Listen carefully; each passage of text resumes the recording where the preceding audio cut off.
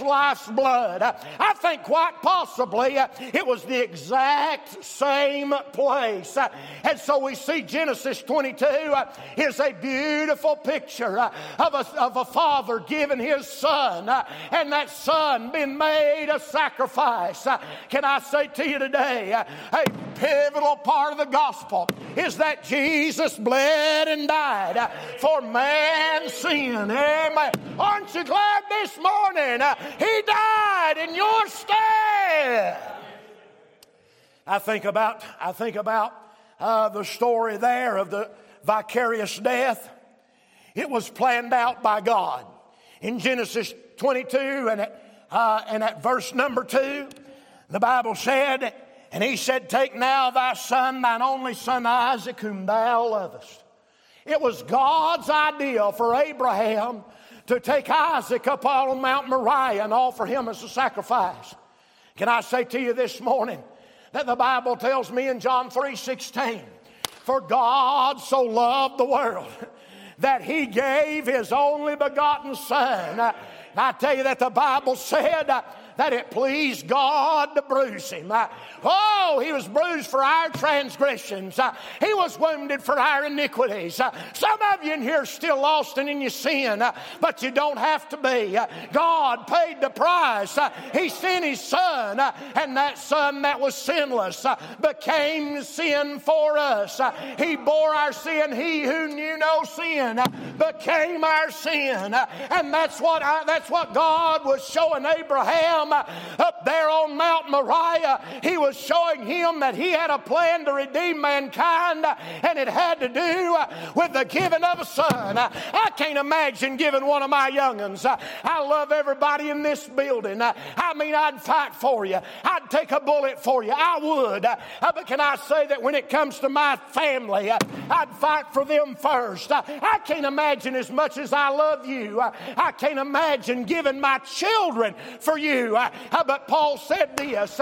He said, peradventure from a righteous man, some would even dare to die. But God commendeth his love toward us, and that while we were yet sinners, Christ died for us.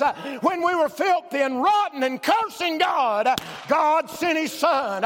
His son gave his life. That's the story of Calvary. Aren't you glad this morning that he died in our stead? Oh my. We see that this vicarious death was seen in the life of Isaac. And it was seen because it was planned by God. But then think about this. Not only was it planned by God, but we see that it was placed on Isaac. Look what the Bible said in verse number 6. The Bible said, and Abraham took the wood of the burnt offering and laid it upon Isaac his son, and took the fire in his hand. I'll show you something right here. If I get right undignified, you'll just have to put up with me.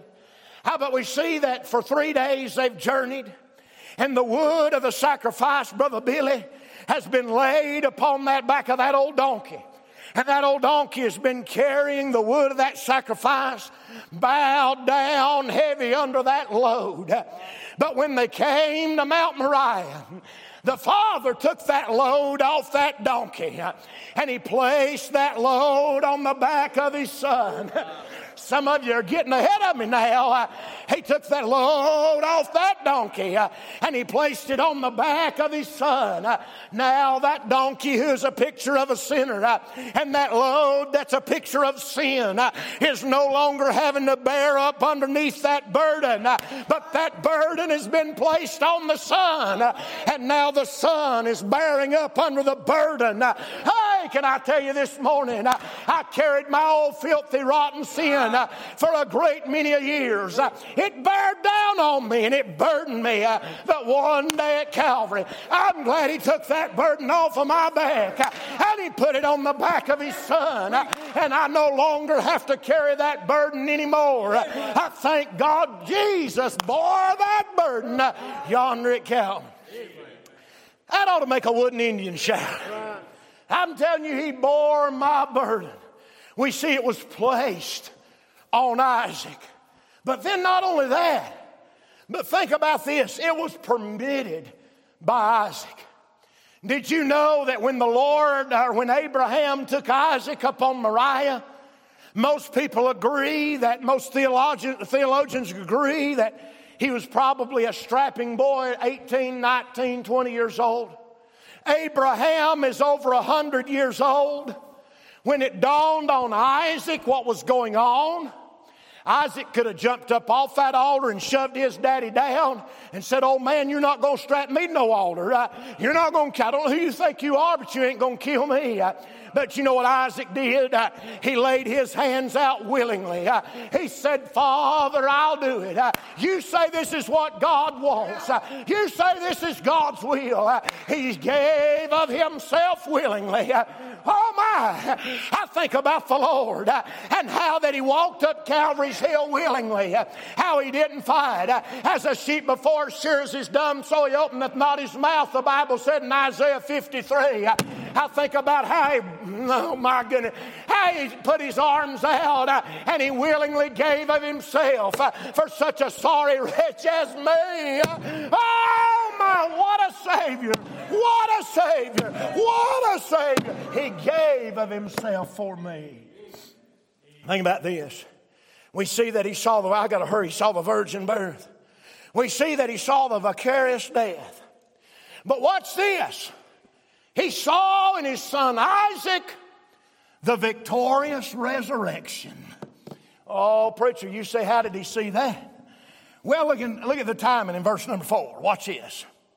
Verse 4 says, "Then on the third day." You think that's an accident? You're crippled too high for crutches if you believe that's an accident. He said, "Then on the third day."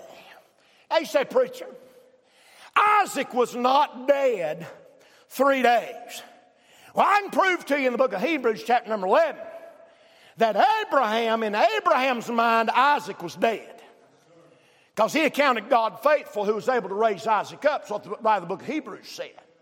So in Abraham's mind, it's a picture of God the Father.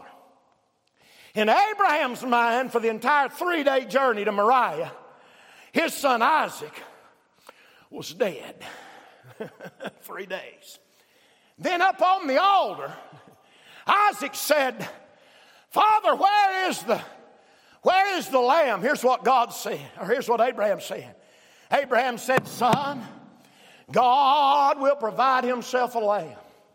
And he laid Isaac out and he took his knife, and as his knife is in the air, there's an angel that says, "Do the child no harm." And then the bands were cut. The bands of death were cut. And Isaac was allowed to be loosed and freed. Can I say to you this morning hey, Jesus bled and died on Calvary's tree, but he didn't stay dead.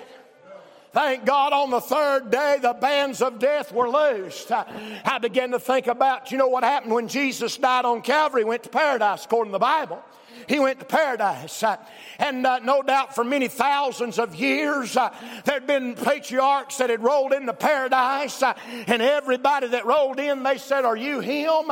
Nobody's coming. I thought about Isaiah. He rolled into paradise. "Isaiah, are you him?" No, but I had a vision. He's going to be born of a virgin. I began to think about how that when John the Baptist rolled in, "Are you him?" No, but guess what? He's a-coming. I've been preaching about him. And he's up yonder preaching the gospel. And folks is getting healed and sinners is getting saved. That old thief rolled in off the cross. They said, "Are you him?" He said, "No, but he's right behind me. Here he comes." And when he rolled in, he checked in not to stay, but he checked in to check out. Amen. Death had held on to everybody that ever went to paradise, with the exception of the ones that Jesus had raised. Don't you know when he died, old man death thought, "I don't know about this." Because we had Lazarus. But at this man's word, we had to turn him loose. We had the widow Nain's son. But at this man's word, we had to turn him loose. I ain't real sure if we're going to be able to hold on to this fella. And guess what? He wasn't able to. Amen. He came out victorious over somebody. Ought to say, amen. However, victorious over death, hell, and the grave. I remember I heard Buster Seaton say one time an old man Death run a desk there to Hotel Death and said everybody that ever come checked in signed in their name, and the duration of their stay was forever. And said when Jesus checked in, signed his name, old Mr. Death looked at it and said, I never have seen a signature like that before. All you wrote was I am. And you've done something nobody else has ever done.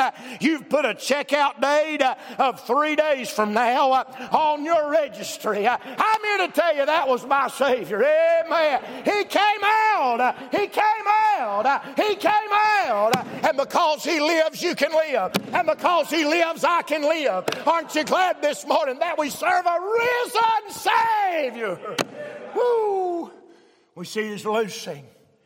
Then this substitute. Let me think about this substitute. And then I got one more thing here I'm going to preach on a little bit. Two more things. Two more things.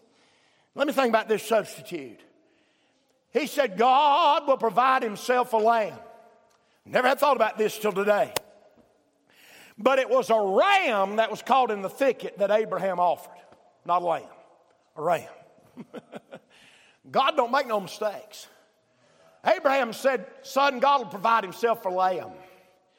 And then there was a ram that they offered in Isaac's stead. But 2,500 years later, at that same place, I believe probably the same place where Abraham was saying, he said, God will provide Himself a lamb. 2,500 years later, here comes the Lamb of God marching up Calvary's hill. And I can hear the angels say, God hath provided. God hath provided. Oh, a spotless, sinless lamb to bleed and die. What a lamb. He saw the vicarious death. I got to hurry. He saw the victorious resurrection. Watch this. He saw the visible ascent. What are you talking about? Well, over there in the book of Acts, Jesus gets taken up out of heaven, or off of earth into heaven.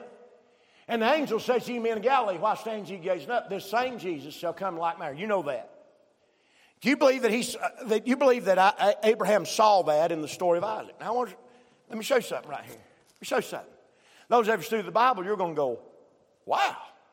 Because, when I stole this from somebody else, I went, wow, it's good. Look at verse 19. Now, this is after the story of Mount Moriah. Watch this. Verse 19. So Abraham returned unto his young men. Where's Isaac? Why would that verse have not said, so Abraham and Isaac returned to the young men? Don't say that. For Abraham. Where's Isaac? Now, I asked Trey this question. We was here together one day this week, and I walked down to his office, and I asked him this question. He said, Dad, do you think he left him on the mountain? No, I don't think he left him on the mountain. But I think the Bible's perfect. And this is a picture of Christ. And so it says, so Abraham. Now, let me give you something interesting. Isaac is never mentioned again in the first person until he sees Rebekah coming up over the hill.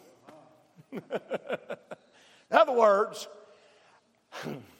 after that resurrection there on Mount Moriah, you don't see Isaac anymore in the first person till he's together with the bride.